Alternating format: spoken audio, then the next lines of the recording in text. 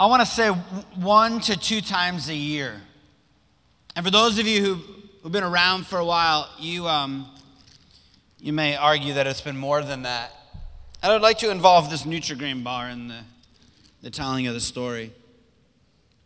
If you've heard this story before, which again, a lot of you have,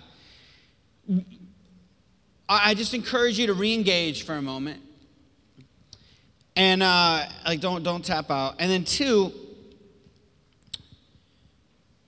I only have one life, so I only have so many stories, so just forgive me. I'm self-conscious about it, I guess. These friends, it's appropriate on a day that we're talking about foster care and adoption. Friends who had adopted these children, these kids who are older. I believe their ages, I continually mess this up. I believe it was 14 and 16, brother and sister, adopted them. If you know anything about adoption, adopting at that stage in the game is a fairly difficult adoption. These kids have been in the foster system, in group homes, not in a whole lot of healthy long-term foster care. And so, just in case you may know them, let's call them the Smiths. And the Smiths adopted these 2 kids.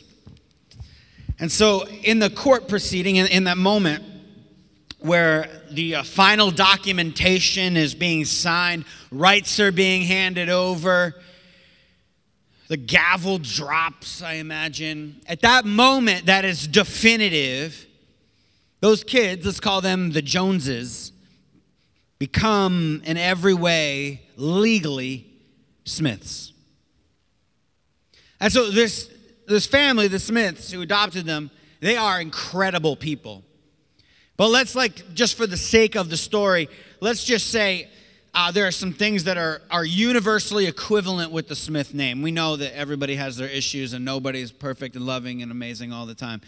But comparatively to what these kids have experienced, to really be a Smith, and I can say this knowing them firsthand, means that, 1, you're going to be loved in a very real, tangible way. You're definitely always going to be fed. You're going to be safe as far as it is in their control to provide a safe environment for them. And your gifts are going to be nurtured. You're going to have, the Smiths had some resources, some physical resources. And those resources now are fully at your fingertips. Now, as many of you know the story, the 14-year-old, the 14-year-old girl is acting out a bit, and which is kind of understandable, trying to make sense of this environment that they're in. And they start to notice, though, a couple things, and they think it's her for a few reasons. They notice that there's food that goes missing relatively frequently. And I remember when I heard the story, one of the things that kept going were Nutri-Grain bars, granola bars. I don't know if they're Nutri-Grain, they're granola bars. They kept getting taken. They didn't know what was happening. At first, they didn't really pick up on what it was, and then they noticed more and more and more and more. They're like, we're missing little bits of food here and there. And so one day, I don't know what piqued their interest or caused them to do this, but they went into the bedroom. The parents went into the bedroom. I don't know if they were cleaning, if they were looking for something, or they just stumbled upon it accidentally. But underneath her bed, tucked in a corner in a box, was like a stockpile of granola bars, bread, cookies. Bread wasn't looking too good. All this food, a couple water bottles. So they were naturally confused. And so a day or 2 later, they sat her down and they said, "Hey, we're not mad or anything. We just want to know why you were taking the food." And so she starts to cry, and I think she made some comment like, "Are you gonna send me back?" They're like, "No." And as they begin to calm her down, and they begin to ask her more questions, what they begin to realize is that she's been food insecure her whole life. As far as she can remember, she never could be sure of where the next meal was going to come from. So what do you do if you've been in that survival instinct for that long? What's your move? You stockpile food. That's a pretty smart thing of her to do. This is all she's ever known.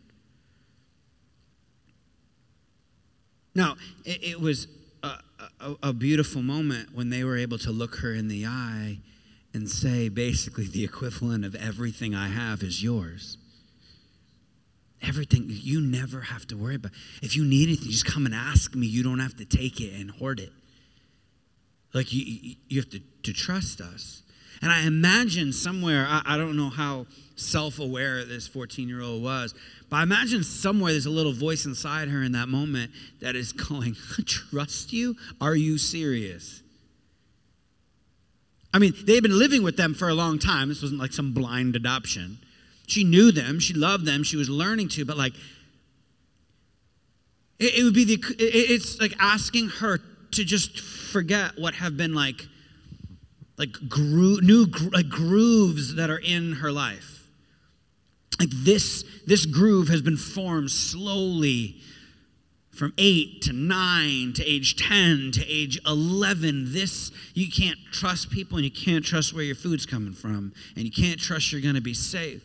And so I'm learning to trust you, but if you think I can just turn this off, I imagine if she was able to articulate it like this, she would have said, you are naive. And so one part of the story is actually that they were just, hey, if you feel better having some granola bars under your bed, go for it. And so as the story progressed, one of the spiritual disciplines, one of the things to begin to unlearn and to trust a different way was to start just handing the granola bar back to mom and dad. Hand a water bottle back. Hey, feeling good today. Here's a couple things from the box. I'm slowly gonna trust that I don't need that box underneath my bed. See, there was a way to live in this Smith household. There was a way of trust. There was a way of abundance. You're going to be taken care of. You're going to be loved. And so that means we don't need to steal from mom and dad. I love that they did not punish her. I love even that when they clarified it, they didn't just take it away. What did mom and dad do in that moment? Where did they meet her? Right where she's at. I get it. It's a bit hard to trust this when all of the signals and all of the grooves, all of the mantras and the signaling and the formation has been in a different direction. But there is a way to live in this Smith house. And they would argue, they would laugh if they heard me making this parallel, but that it's the best possible way to live. There's a way as followers of Jesus that we're called to be in the world. There's a way to be in the world. In fact, the first followers of Jesus were called, before they were called Christians, they were called people of, anyone know? People of the way. We first find the language of way describing Jesus' mission at his birth in Luke 1:79. Jesus was said to be the one who will guide our feet into the way of peace. In Matthew 22 and Luke 20, others acknowledge that he taught the way of God. Jesus observes John the Baptist. Also, he says he taught the way of righteousness in Matthew 21, the difficult way. Most importantly, Jesus said, I am the way. In the book of Acts, the language of the way does even more work. The word grows and becomes the label for the whole announcement of the good news of Jesus. Paul was said to be going after. Anyone know Paul was not a big fan of followers of Jesus for a long time? Maybe you're brand new to the way at church. Let me back up here. Paul was a guy who wrote a lot of letters to different outposts of love and justice and beauty, these churches. This is the beginning of the story of the church, and Paul was encouraging them. But Paul was a zealot of the Jewish faith, and he was somebody who was threatened by this sort of cult and was killing Christians or organizing people to kill followers of Jesus before he came one. Right? This is why as followers of Jesus, we know that no one is ever beyond redemption. Right? We'd have to throw out half our Bible if we thought those evil terrorists over there better get what they deserve. We'd literally have to rip out our Bible.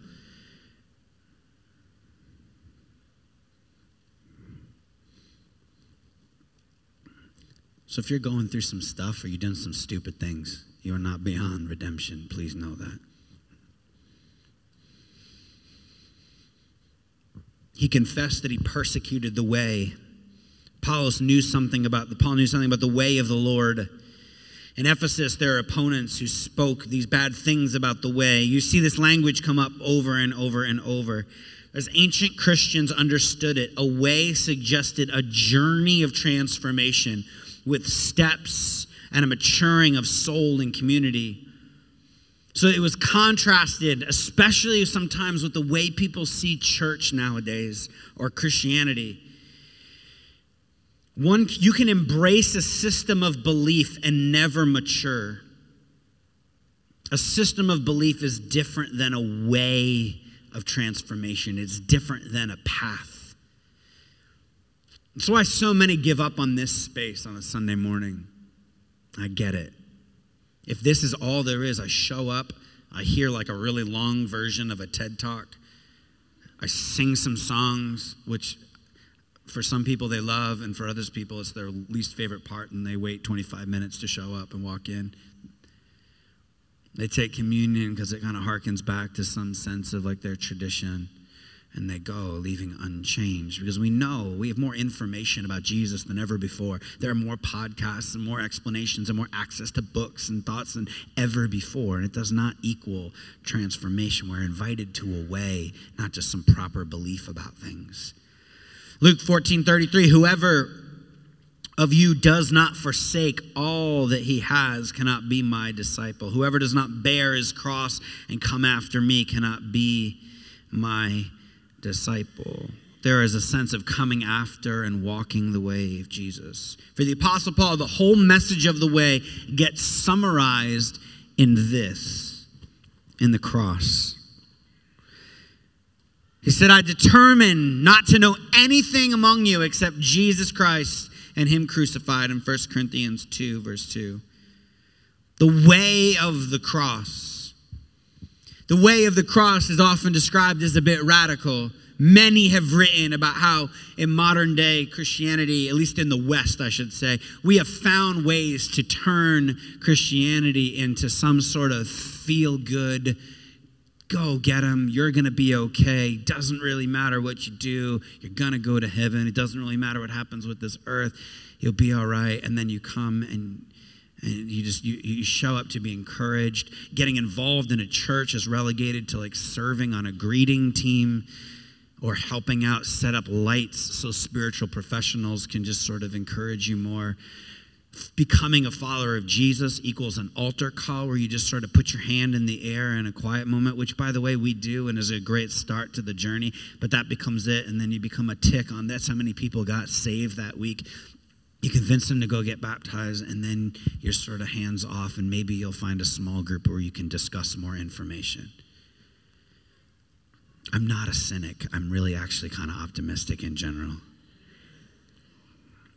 If you were here last week, Brian Sanders, who spoke, I hung out with him for way too long, so some of my high cynicism is starting to come off me.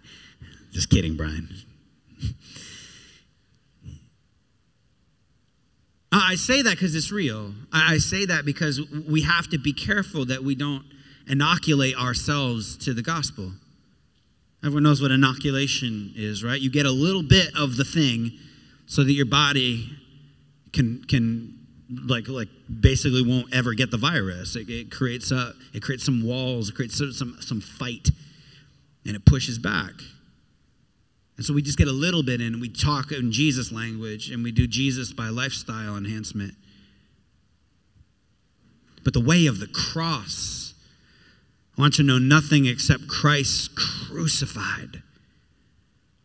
The way of the cross is pretty brutal. And so Jesus came along and said, I've come to give them life and life to the full. He says, oh, if you want to know what ultimate life is, right? It'd be like, everyone know who Joel Osteen is? A few of you. He wrote a book called Your Best Life Now. I'm not going to say one critical thing about Joel Osteen. Practice this. Does that mean I just failed? Imagine Jesus' face, whatever that looked like on the cover. Probably not smiling so shiny.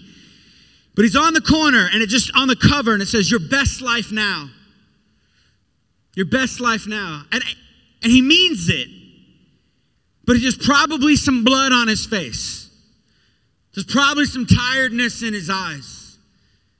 He's probably been beaten around a little bit. He's got that look of somebody but he's still smiling. It's not that like cheese ball, shiny teeth smile.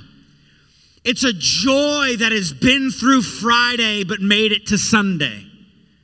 There's a joy and a lightness and a freedom because Jesus says, I've come to show you the best possible way to live. I'm telling you it's better to give than to receive. I'm telling you laying down your life, it's just better. It's more rich and more beautiful. There's a way to live in the house. There's a way to live underneath this king. There's an actual way to be in the world. And in large part, what we do when we come together on a Sunday is we remind ourselves of the different ways that we're called to follow Jesus. The way of the cross. The way of loving our enemy. The way of laying down our life. The way of announcing the good news of Jesus. But I don't know about you, but oftentimes I come, whether it's on a Sunday or anywhere else on my Christian walk, and you're just not very good at being good. Anyone else have some, you're just not, I know some of you are really good at faking being good, but I'm kidding. Some of you are amazing, beautiful, and holy. No, you are. Thanks be to God. But it's a struggle, is it not? There are ways that we have thought about being in the world. Each of us have our own set of grooves, our own patterns. You know what I say when I say grooves? I really keep using this analogy. You know how a record is made? Old record, circular, spin around, back in vogue now. Some of you have them in your basement. Some of you just bought some at Urban Outfitters. That's probably the spectrum that we're looking at. A record, right? It starts just flat. It doesn't it starts just clean, smooth. And you actually begin to build grooves in it, so when the needle comes and follows along those grooves, it knows to play the music. That was the worst description of the record. But those grooves are what communicate to the player. And what the song is. There's a pattern. And you can't you could a tape. You can't erase a record. You fill in all of the gaps and then somehow recut the vinyl. There are ways that we've been shaped in the world, things that have happened to us. Addictions that have formed slowly. Like Psalm 1 says, we started, kind of walking with sin, and then we found ourselves standing with it, and then we found ourselves sitting in it, and we weren't quite sure how that process happened. And now there's some ways in which we think about the world. And so when we come and are confronted with the way of Jesus and we see the contrast, we tend to go in one of two directions. We tend to either white knuckle, I'm going to get better. I'm going to have an accountability partner, which is great. I'm going to adopt these practices, and that will be the thing that helps me become more A, B, and C, more loving, more beautiful, more kind, more full of joy. Or we go, I'm just not very good at being good, and we go towards hedonism. It's just a lot of work, and I can be a decent human being. And frankly, it's just too much to kind of ask God to fix that thing, and it can feel like this burden that we have to kick free and go. And so it brings us to our text today. If you want to put that on the screen. Mark 12. I want to just talk for a minute about what do we do when we've been talking about these big macro calls that we have on our life that are going to lead us into a new season of talking about our individual calls. But these big calls in our life, we're called to a person of Jesus. We talked about how we're called to a mission in the world. There's something that God's up to. Last week, Brian talked about how we're called to engage that mission. We're being invited to step in. And then as much as this may be obvious, we felt like we needed to talk about, and that mission, that like way of being in the world, like that's a way, that's a thing. And we have to recognize that there's a disconnect between what naturally like has happening in our hearts, what we say we want, what we believe about who Jesus is, and our actual behavior, the things we actually do. Recognize my friend who became a follower of Jesus fairly recently in the last couple of years is one of the most amazing moments to see. And it was like, on fire. I never thought I'd see this guy like listen to a worship song, never mind like be in church like, like it's just, I don't know if you've ever had like a friend who was like, no, never that. Oh my gosh. Like, what do you, you're more Jesus-y than I am right now. This usually happens, right? You're like, I'm throwing out my old life. I'm done with all that. Give me what? So, it was incredible to see. But he would keep coming up to me and going, Andrew, this is why I'm confused. Because I'm more in love with God than ever before. I can't believe this is true, and God's been speaking to me, and I'm understanding what it means to walk the way of Jesus. But I still struggle with X. I'm like still dealing with this thing. And for a lot of us who've been followers of Jesus for a long time, we're like, yeah, of course. How would you even think otherwise? But you got to understand, for him, it's like, I don't get it. I flipped a switch. I said yes. The gavel came down. And to use biblical language that ties nicely into my first story, I was adopted into his family, it says in Ephesians. I'm in the family. Why aren't I perfect? We all kind of laugh, but I go like, that's a good question. Let me help you understand this. Is because you have been changed. Your whole entire, the title, the headline, the name is different. But as Paul says, we've been formed by patterns of the world, and we need to be conformed to this new way. We need to live into this new identity. When you begin to own more and more and more that you are loved, here's what begins to happen. There's a way to be in the world, and when we deal with that way as either sort of ignoring it and leaning into hedonism, or we press into some sort of legalism, we miss Jesus' invitation, which is this. One of the teachers of the law came and heard them debating. So this is happening in the context of the temple. Noticing that Jesus had given them a good answer, he asked, of all the commandments, which is the most important? Verse 29, Jesus says, the most important one, answered Jesus, is this. Hear, O Israel, the Lord our God, the Lord is one. This was the Shema. This is the prayer that you would pray. This is of all of the scattered gods, of the not knowing where you stand with God.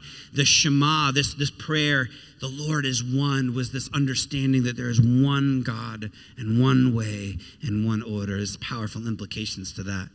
Different sermon. He goes on, love the Lord your God with all your heart and with all your soul and with all your mind and with all your strength. And the second is this, love your neighbor as yourself. There's no commandment greater than these. In the book of Matthew, he says something similar, like all of the law, all of the Old Testament, all of the ways you're called to live in the world, they all hang on this. The Rabbi Hillel, who was around at the time of Jesus, articulates it very similarly, and he has this great phrase. He says, look, It's all about loving God and loving neighbor. And he says the rest is commentary. The rest is just commentary. Here's why I mention this text. Because you are what you love. Can you let that sink in for a minute? You are what you love. If you disagree with it, will you just kind of suspend your disbelief for a moment? In every area of your life, you are what you love.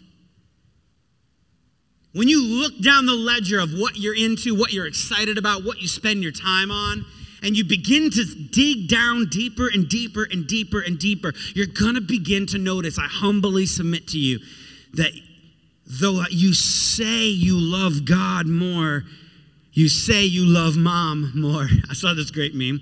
It was like, when should you call your mom? And so it was like one of those graphs. And so on one side it was like, I called her recently. And then it says, go call your mom. And then the other one was like, I haven't called her in a while. And the other one was like, go call your mom. Anyway, like you say you love, that wasn't funny. You say you love your mom. That wasn't good, Andrew. We say we want to be generous people, but you look at our finances and they don't quite line up with generosity and giving to those around us. We applaud and give thanks for those who stand up and protest for the things we want to see protested for on Facebook, but we don't often engage even within our sphere of influence. And we could go down the line. There are things that actually take up our time and our energies, and I just submit to you that at the end of the day, they actually are the things that we truly love. He says, love the Lord with all your heart.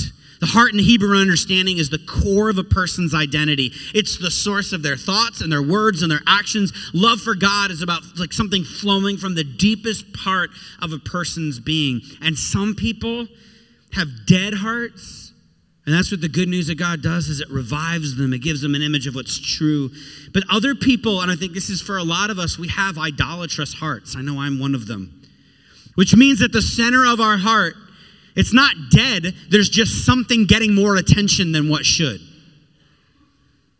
Idolatrous hearts are hearts that have other things that are actually taking the place of the most important thing. Therefore, because God first loved us, we're told, the pursuit of God towards us, it wins us over. God's love and heart for us should be reciprocated by our giving of our heart to him.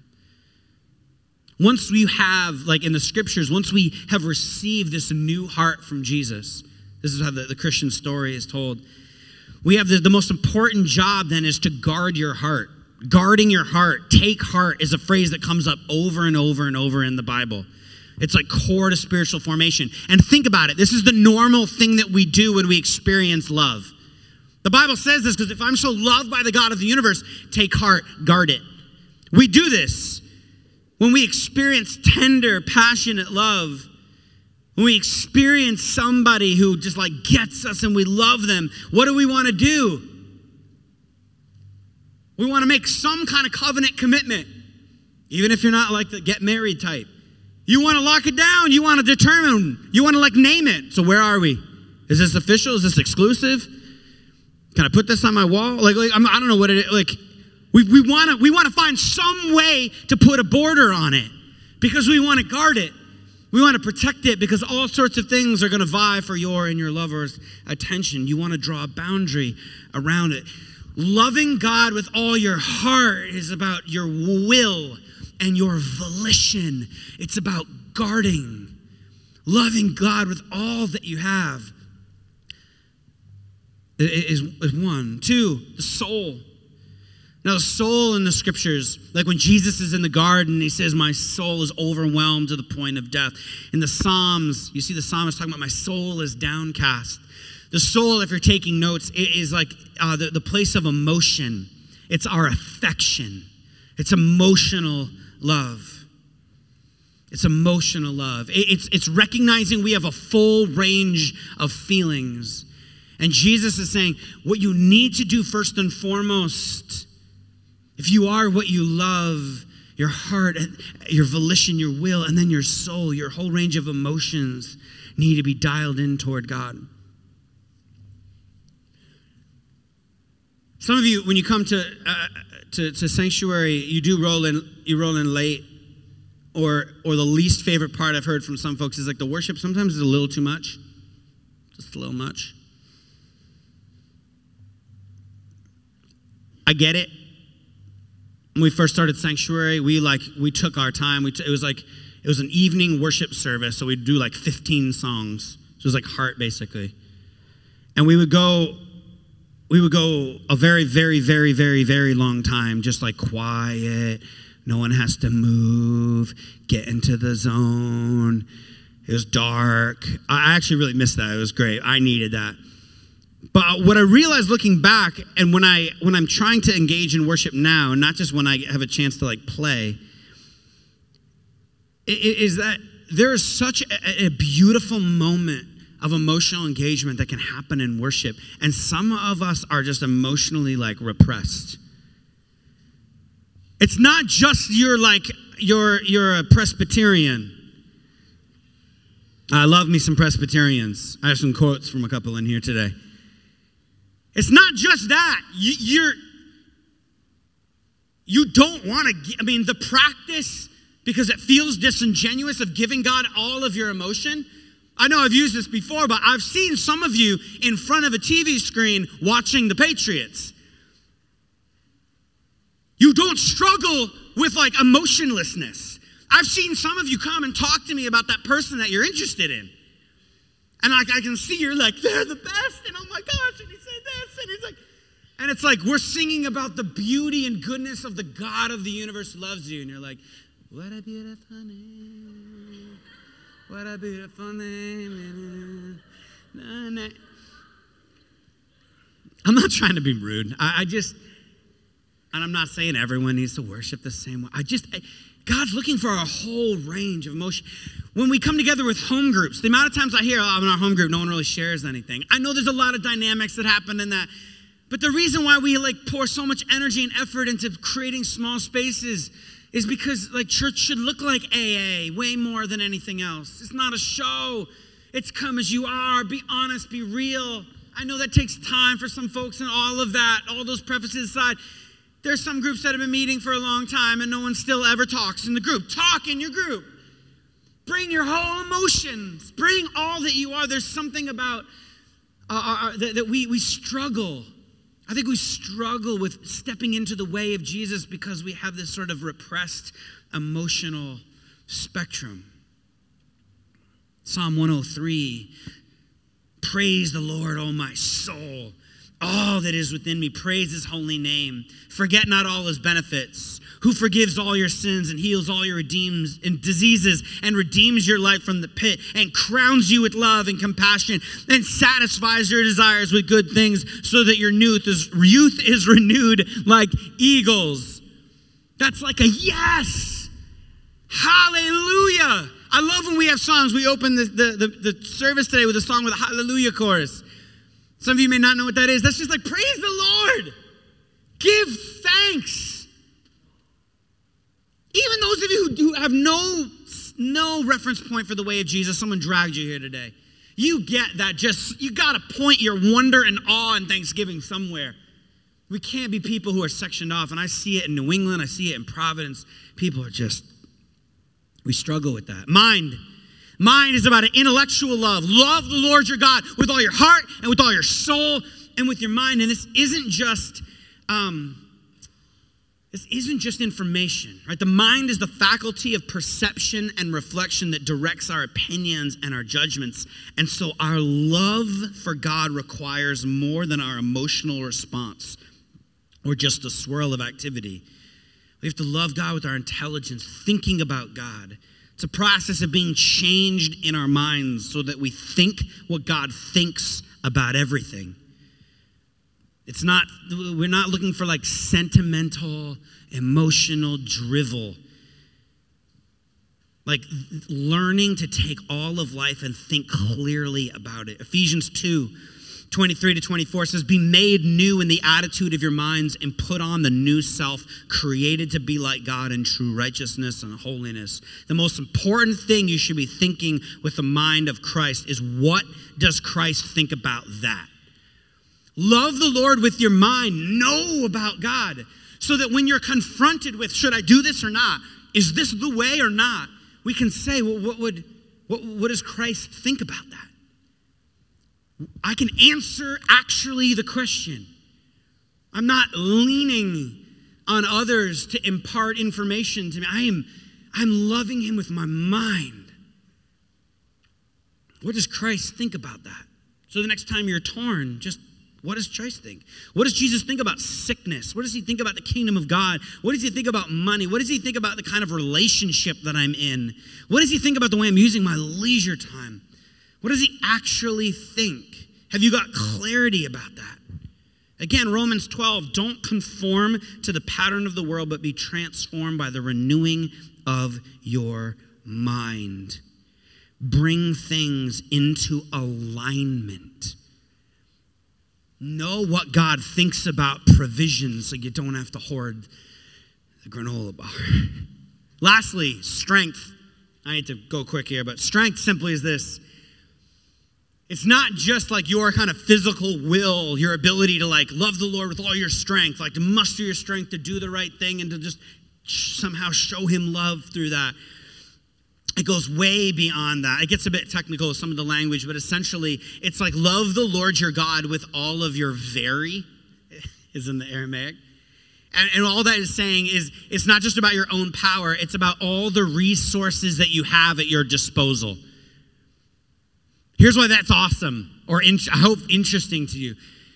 Like, love the Lord your God with all you got. You got some tools and resources to help point your whole self toward the thing that is most good and true and beautiful in the world. This is what the invitation is. So, you can see, I hope, some of you, how when you think about what it means to have like practices and rhythms and discipline, those are all kind of new words, like forcing yourself to go to the gym because you believe being healthy is a really good way to live, and you care about swimsuit season, and the clock already started on September 1 for the next season. You want to be healthy, and you want to look moderately good. Actually, in September, you're not going for moderately good. You're like, I'm going to be amazing. You're going to be able to like wash clothes on my abs. It gets moderately good by March, and you're like, all right, just in the ballpark. Why do we do this? Why do we put ourselves through this? And why eventually do many of us actually then begin to love the way it makes us feel, like exercise and eating better, all these things. Disciplines. You can see how love the Lord with all your heart, with all your mind, with all your soul, with all your strength. How am I loving God? If I believe that Christ's way is the best possible way, if this is the way of life, what are the disciplines that I'm doing? Do I have any sorts of rhythms in my life? If I am what I love, if I'm confused why I'm still struggling with that thing, it's because I haven't come into alignment with what's really true.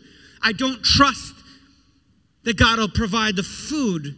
I don't trust that God's way is actually best. If I did, I probably wouldn't spend this much time just binge watching X. I'd spend time in the Word. I'd spend time learning about it. I'd spend time serving the poor.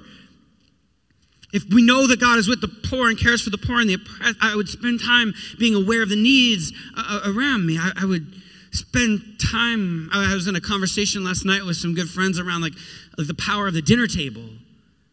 Like their rhythms. There's something beautiful when I come together and I eat with the family and I'm opening my dinner table. Like, what are the things and the disciplines and the rhythms that begin to create new grooves in the record? Because if you are what you love, do you love God with all your heart, soul, mind, and strength?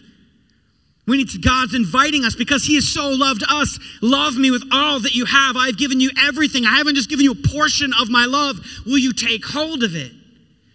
Will you take hold of it? And so I think and I want to invite the band up as we close here. I think what we need often is a little like spiritual, like MRI, a little like CAT scan. I don't know what comes to mind when you think of, if you've ever had a CAT scan, if you ever had to go into the tube. Here's what I always think of. What on earth is like seeing me right now? I don't mean like the person behind the glass, like as someone who is clearly like knows everything about MRI machines. As I'm going in, this only happened to me once, I'm thinking, I feel rather exposed. Anyone else?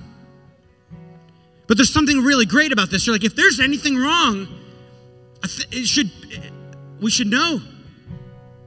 In fact, this is, I know why some people, it's like their worst nightmare.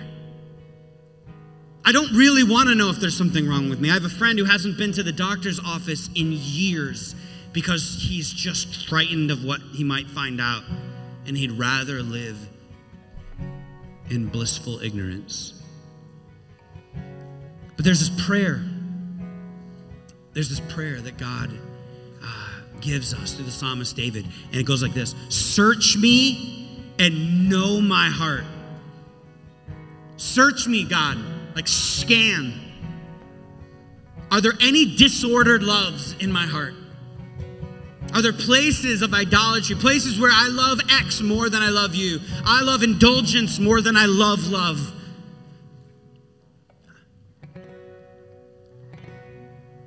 Search me and know my heart.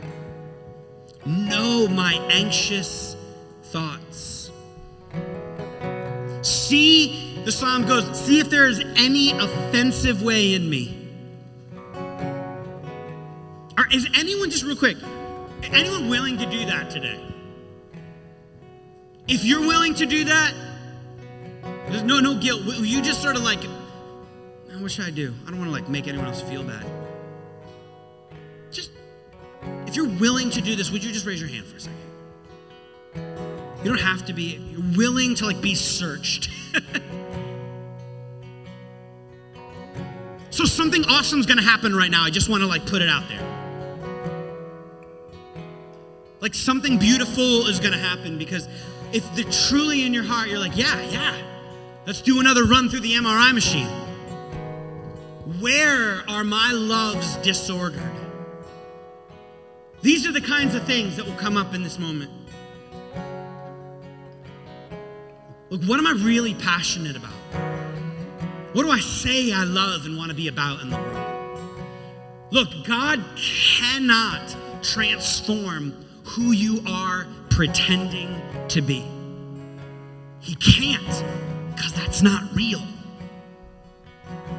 We're not talking about who you're pretending to be. Bring your doubts and your uncertainty and what you want to believe and what you want, but it's not really there. Bring all of it and allow God, allow this prayer to be genuine in your heart. Lord, search me. If I believe that your way is the way of heaven, the way of beauty, the way of life, then I want that. And if I am what I love, it means there's stuff that I love more than you. There's stuff that I love more than you. So search me and find it. Like shine a light in the dark corners of the house. Anyone have like dim lit areas of their home purposefully? That's where the dust goes. That's where that's like the closet we don't really go in. I haven't looked under that bed in 6 years. Anyone? This is like, God, just turn the light on. Just, I don't really want you to, but do it. Search me and know my heart. See if there is any offensive way in me. See if there is disordered love. Search my passions. I'm passionate about all this stuff, and it's not you first and foremost. And that's not what I want. All this relates to calling in this. When we get our first love right, everything else falls into place. It really does. I've seen it over and over and over. If Nick was still here, he just moved to Canada. Some of you know Nick Cole. One of my favorite stories was sitting with Nick as he's just having all of this heartbreak about his job and what am I doing? And this is not what I signed up for. This is not why I went into this debt with RISD. This is not. I'm doing all of these side projects, there's all these beautiful things. And I feel lost and I feel listless. And we were able to go back through, hey. What's the most important thing today? What do you know you're called to? And we started to walk through, starting at 100,000 foot view of his life. I can tell you right now what every single person in this room is called to, right now, if you're a follower of Jesus. Do you have your loves ordered rightly? To love the Lord with all your heart, soul, mind, and strength. Everything else hangs, Jesus says, on that. What am I called to give my energies to today? What's the creative thing I'm supposed to build? What's the thing I'm supposed to contribute to the healing of the world this week? What's the way I'm supposed to do? All those things fall in line when we keep first things first. When we keep the source at the center. God doesn't just love portions of us. He loves and has retained all of us. He's not committed to changing parts of us. One writer says he is committed to transforming all of us. God doesn't save us by fractions. He wants us to love him wholeheartedly. Wholehearted love of the Father must not be reciprocated with half-hearted devotion. This is why Jesus, in the beginning of the book of John, asks that man, what do you want? Not what do you know? Not what do you believe, but what do you want? Search me, God. What do I want? What do I say I want, and what do I really want? See if there's any offensive way in me, Lord. What does my life say that it wants, but versus what I really want? And lead me, Lord, into the things that matter most in this world. Beginning with loving you with all my heart and soul and mind and strength. And the beauty of all of this, because it needs to be said as we come to the communion table.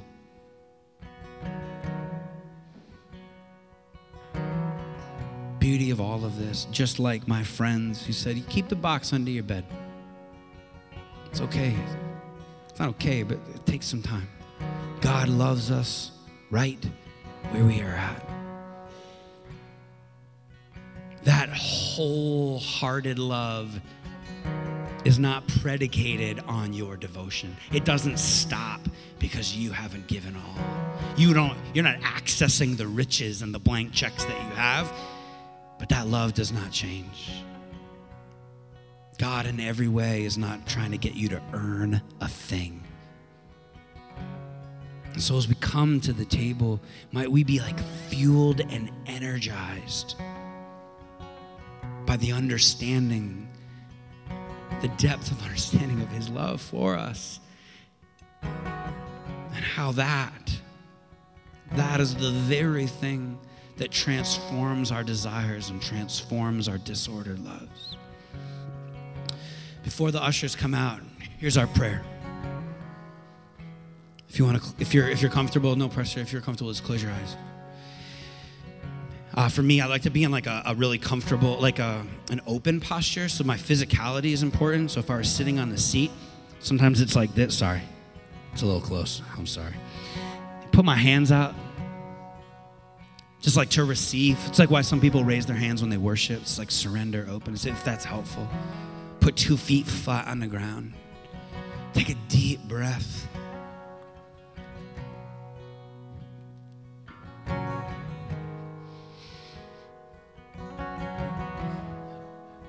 Jesus said, I've come to give you life and life to the full. The first followers of Jesus are called people of the way. The way of heaven, the way of ultimate reality, the way of life, the way of beauty, the way of truth, how things really are. And so, God, we pray search me.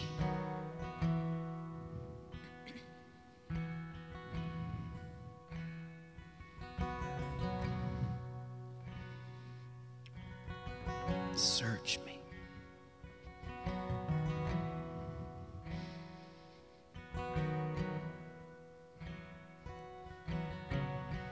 Reveal my anxious thoughts.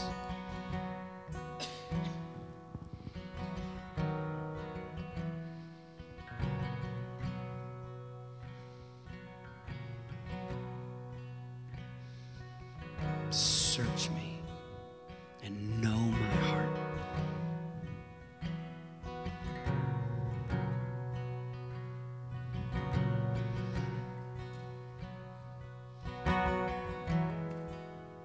Search me.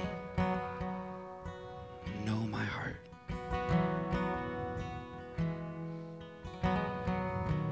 Test me and know my anxious thoughts.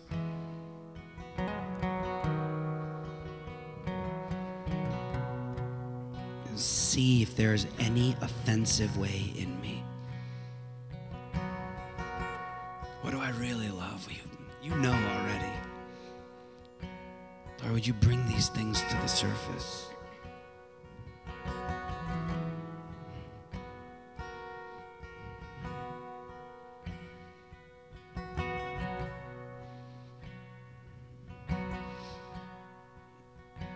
And then the best part, lead me in the way everlasting. Lead me in your way. I need you to lead me, and that starts right here. His body broken and his blood poured out for me. You've shown me the way of love, the way of the cross, the way of life. Lord, lead me in the way everlasting.